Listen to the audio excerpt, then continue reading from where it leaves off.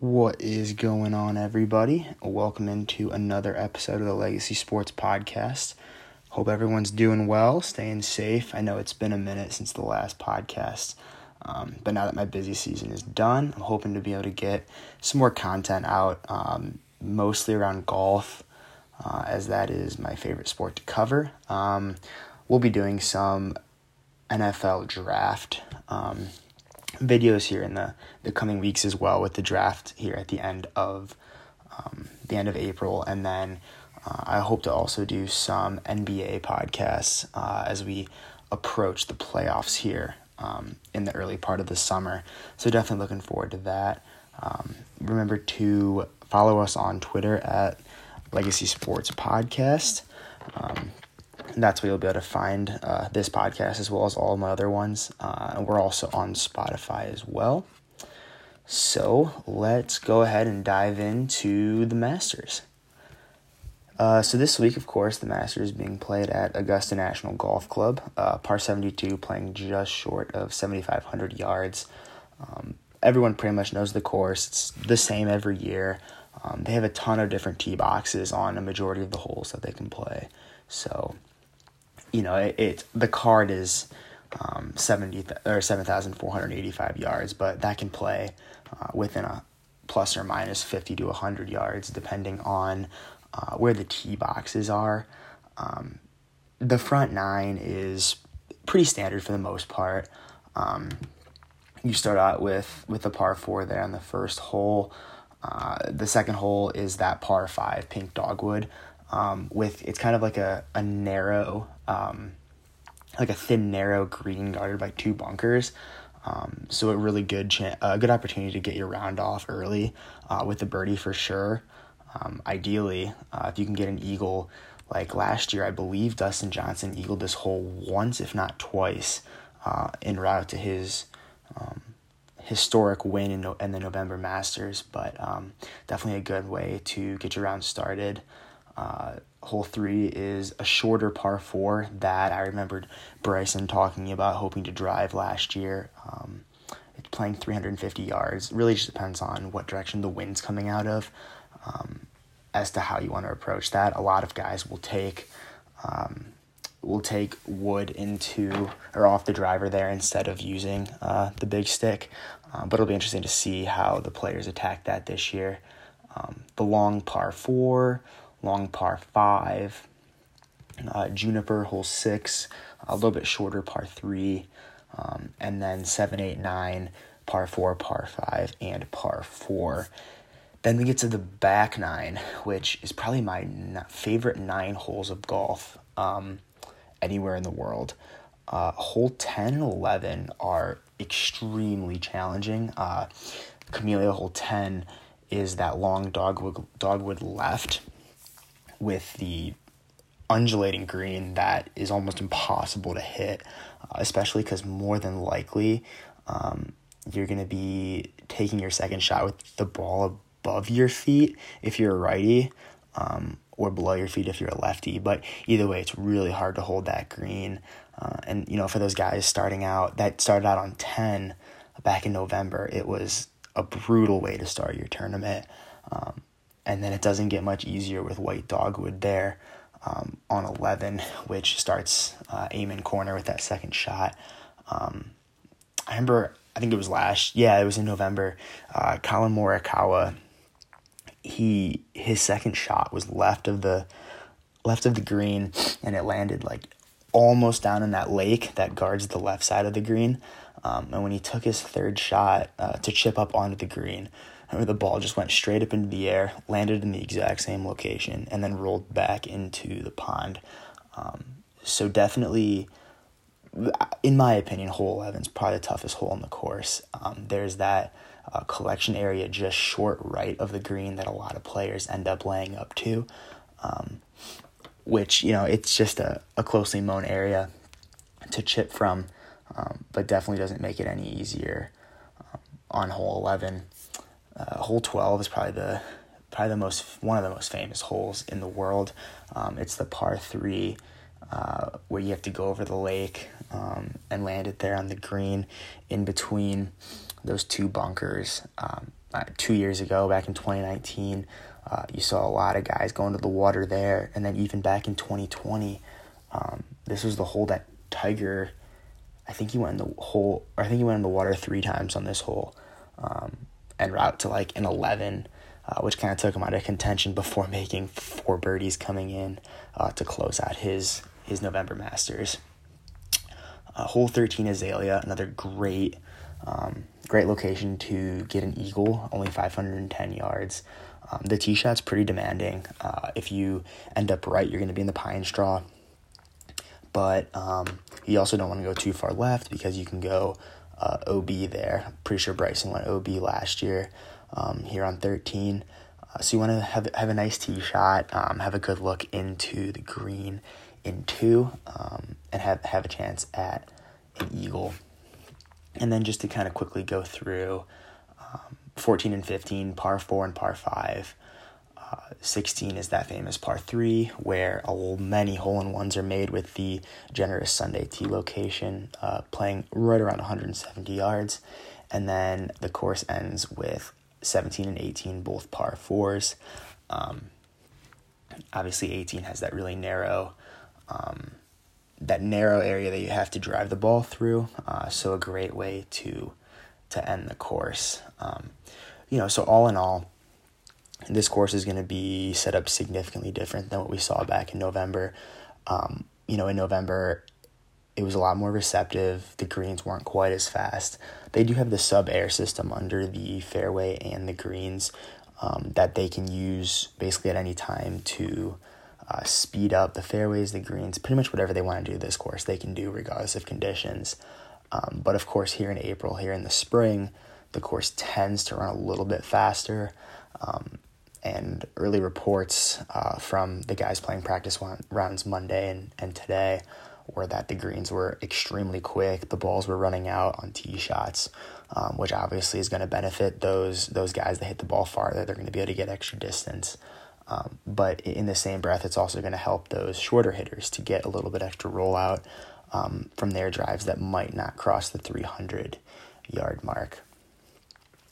So all in all, we will go into a DraftKings breakdown here, but looking back at the November Masters, I'm more than likely not going to take too much stock in what happened there, just because the conditions were so different.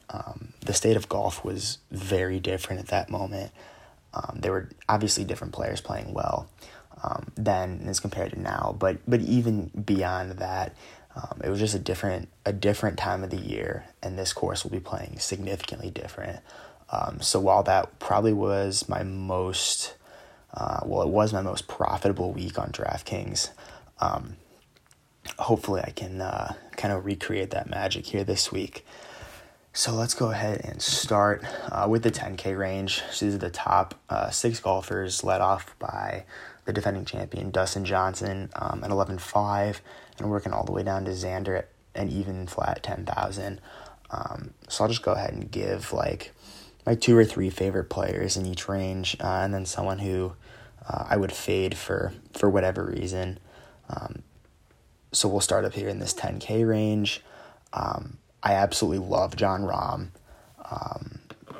I think I've seen his number around 12-1 on the betting markets, which is pretty solid, considering I believe there's 4 guys who have shorter odds than him. And I believe Rahm is probably coming in outside of Justin Thomas and Spieth in probably the 3rd best shape. His game has been clicking. Just can't seem to get a win, to put it all together.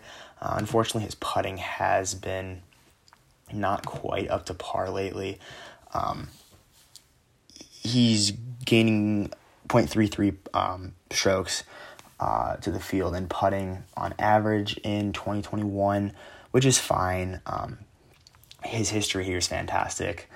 Just the past 3 Masters were 3 top 10s, a 4, a 7, and a 9. So I look for Rahm to hopefully get out, get in a really good round early to kind of solidify himself going into the weekend.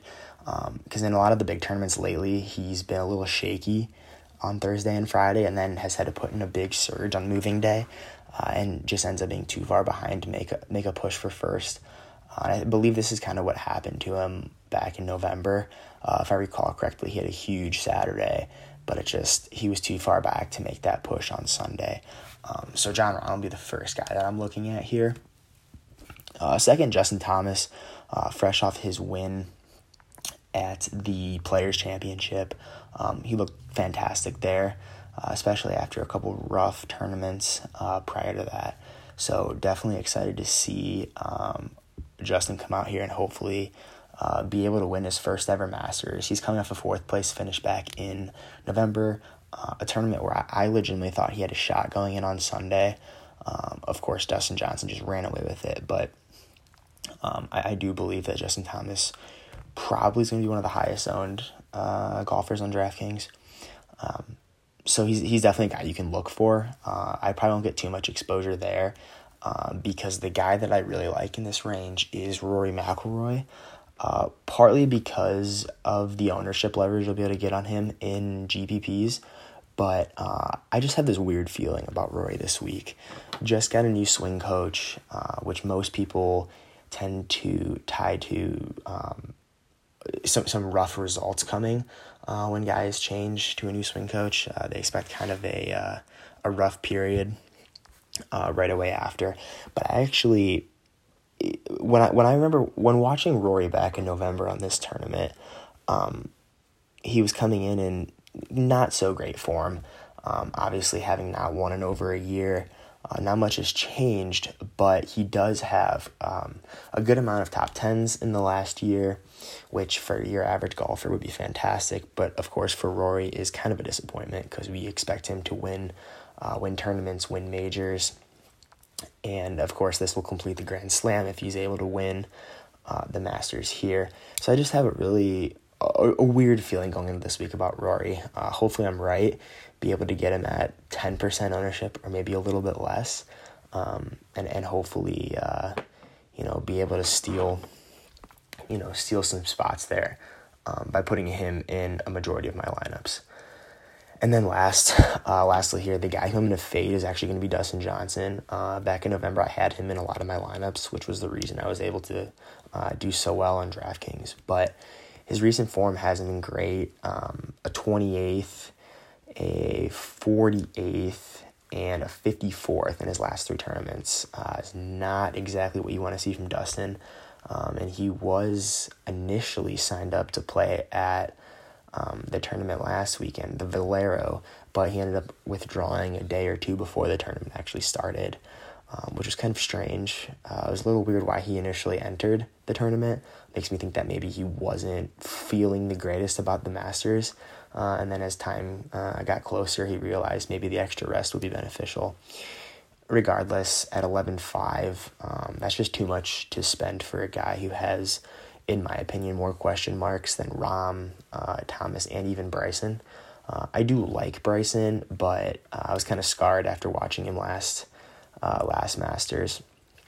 Obviously, he's coming off that big win at the API and a third place finish there at the Players, but still a little nervous about playing him here at the Masters. Maybe next year, the year after, is when he can really make a push for it. So then moving down to the 9K range, starts with Patrick Cantlay at 9,800 and moves down to Webb Simpson at 9K. I really like three guys in this range, starting with Cantlay at 98, Patrick Reed at 93, and my favorite play from this range is Webb Simpson at 9K. What can you say about Cantlay? His strokes gain approach are off the charts lately. He has been just lights out with an iron in his hand, and typically on this course, you need to have a good drive, but all in all, you just need to be a good ball striker, and Patrick Cantlay is coming in as one of the hottest ball strikers on tour. I like Patrick Reed, probably going to be a little bit lower owned than, of course, Spieth and Cantlay as well. So I like I like that we might be able to get a little bit of a leverage play with Patrick Reed. And obviously he won back in 2018, so he has the experience here. He knows what he's doing. and I think this will be a good place for him, especially if there are some weather conditions that make this course a little bit tougher. I always like Reed on tougher courses. And then lastly, Webb Simpson. Webb's not really known for being a long hitter. He does struggle with his off the tee game. It's not horrible. He's not spraying it all over the place like Ricky Fowler has been, but it's just not his strong suit of his game, and I think he realizes that. So it's something he puts a lot of work into. But of course, after that, that initial drive of the golf ball, he is fantastic. His strokes gained approach, he's getting half a stroke on the field on average per round. His putting has been fantastic, and really just tee to green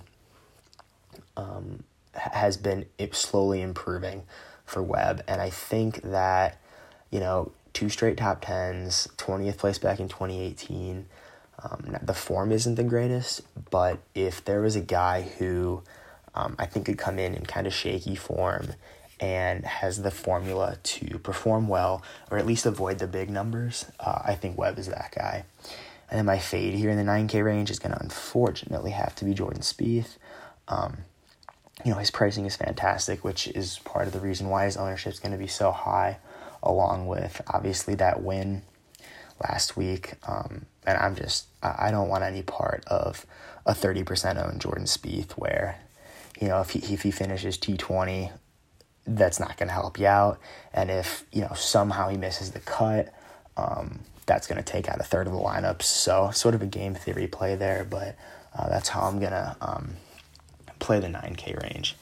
Moving down here into the 8K, kicked off with Tyrrell Hatton at 8,900, all the way down to Tommy Fleetwood at 8K. And this is where you can find probably my favorite play of the week. So the 3 guys I'm kind of going to be rolling out here are Viktor Hovland at 8,700, Daniel Berger at 8,500, and then my favorite player of the week, like I mentioned, Matt Fitzpatrick at 8,100. Hovland has been a little shaky lately, but back in January, February, he was just lights out tee to green. Of course, he struggles around the green, so these closely mown collection areas aren't going to be his friend this week. So we're kind of banking on him hitting a lot of greens and being in position off the tee to hit those greens, which he typically is. His putting has been fine. Not great, but it also hasn't been as bad as it usually is. So as long as he is able to hit the greens in regulation, I'm not too worried about Hovland.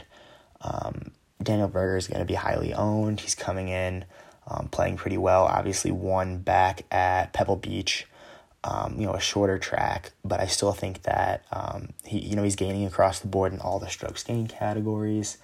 And he's definitely up there in strokes gained total. And at 8,500, who the guys he's around, like Sung Jae's above him, obviously, got second in November, but his irons have been awful. Lee Westwood at 8,800. He had those 2 second place finishes back to back, but besides that, I haven't been all that impressed. Tyrrell Hatton is awful at majors. As much as I love Hatton, I think he's a great character. I think he's pretty good for the game, even though he gets quite upset every round. But all in all, I think Berger's, while he's going to be highly owned, I'm willing to eat that chalk here and just get different somewhere else. And then, my favorite play of the week is one Matthew Fitzpatrick at 8,100. He has been known for a shorter hitter, but he is just, everywhere else. His putting obviously is fantastic. His short game is great. His approach numbers have been off the charts, and he's actually kind of sneaky, but he's been gaining more distance over the last year, as all the other players are, and you're starting to be able to tell. He's starting to put different clubs in his hand coming into the green, so he's having more wedges, or an 8 or a 9 iron instead of a 6 or a 7.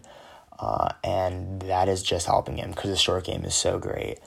So this is the guy that is going to be able to find the fairway off the tee, and his putting is fantastic. So if we can just get him within, 15, 20 feet here and there, he should be able to roll in some lengthy birdie putts. And once he gets going, I think Fitzpatrick is a safe top 10 bet if you're looking at that.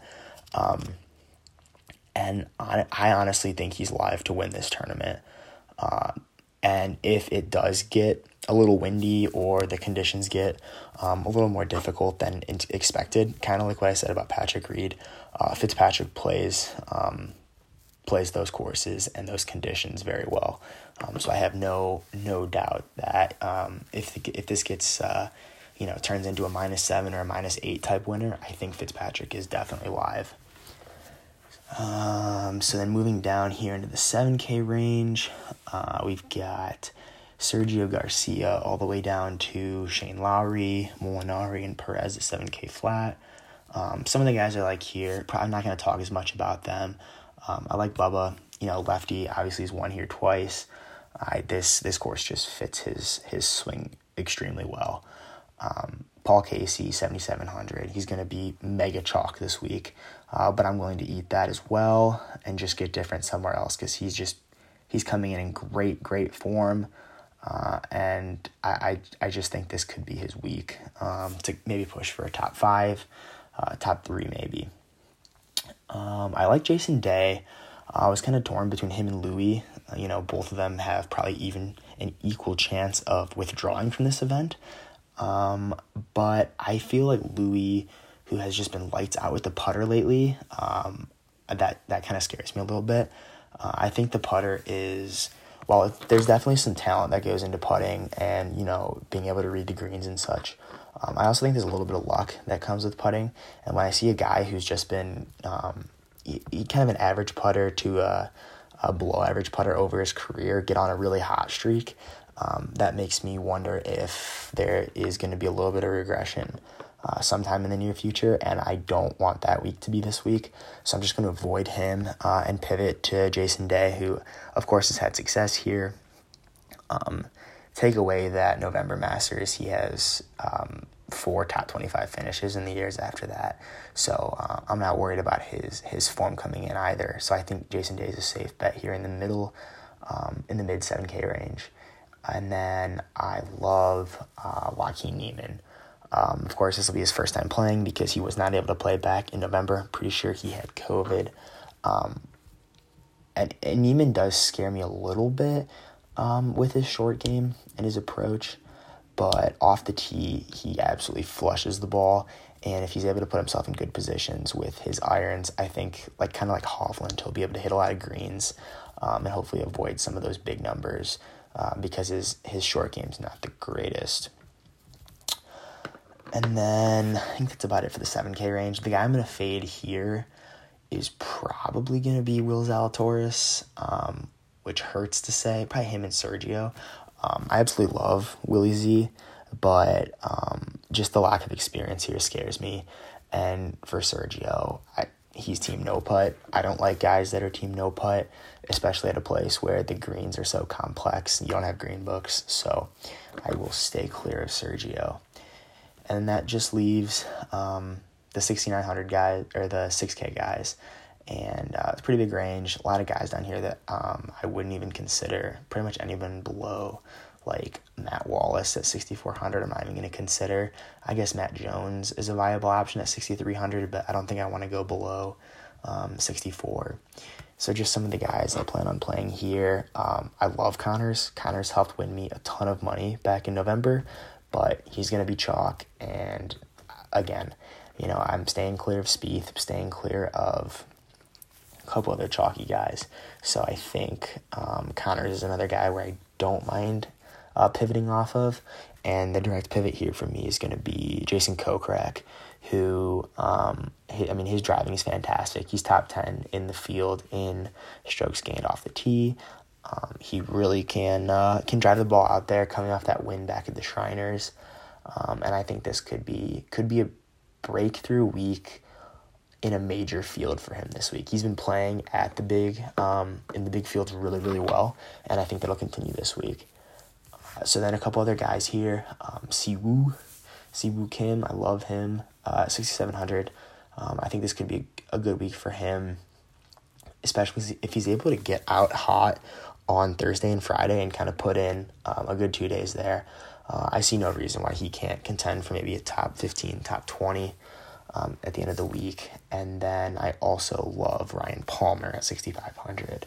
I think this is a misprice. I'm pretty sure Ryan Palmer should be like probably a $7,500 golfer, if not higher. I mean, I have no doubt that Ryan Palmer is like better than, Justin Rose or Matthew Wolff or Molinari or Lowry, Victor Perez. Like, I have no doubt he's better than these golfers. So down here at 6,500, that's a huge discount.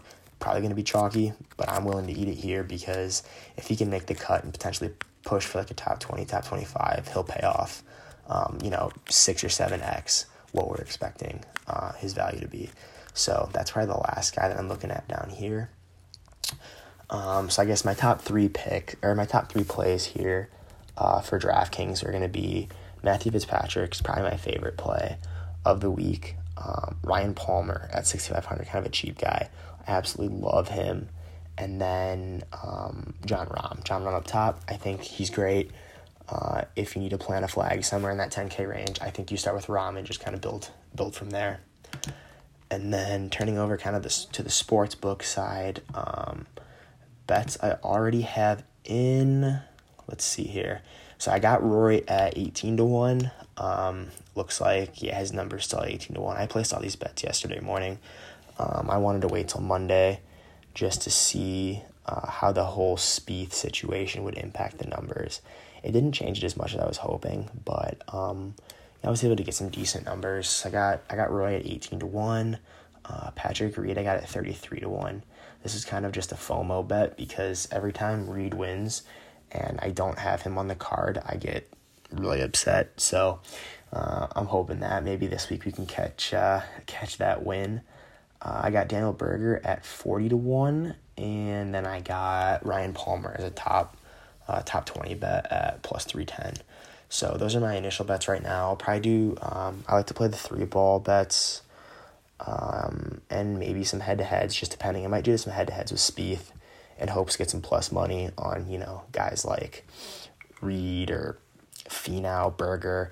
I feel like Berger head-to-head with Spieth could be some plus money with everybody kind of jumping ship on the Jordan Spieth train right now. So those are my thoughts for the Masters. Hopefully, I can make this kind of like a weekly podcast where I just go through the DraftKings pricing and then go over a couple bets that I really like. A lot of it's just going to depend on how busy I get. But hopefully you enjoyed it, and we'll see you next week.